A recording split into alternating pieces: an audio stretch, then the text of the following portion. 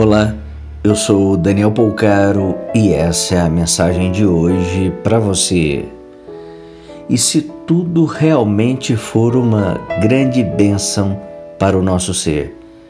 Se a gente realmente imaginar que todo obstáculo tem o seu propósito divino, mesmo os obstáculos que nós mesmos procuramos por decisões erradas, teremos a gratidão na ponta do coração, dos pés e dos dias.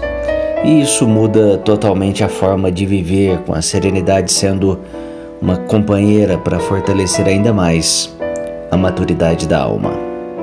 Pense nisso, compartilhe com quem você ama. Te convido a me seguir lá no Instagram. Procure por Daniel Polcaro com L. Um grande abraço de paz e luz.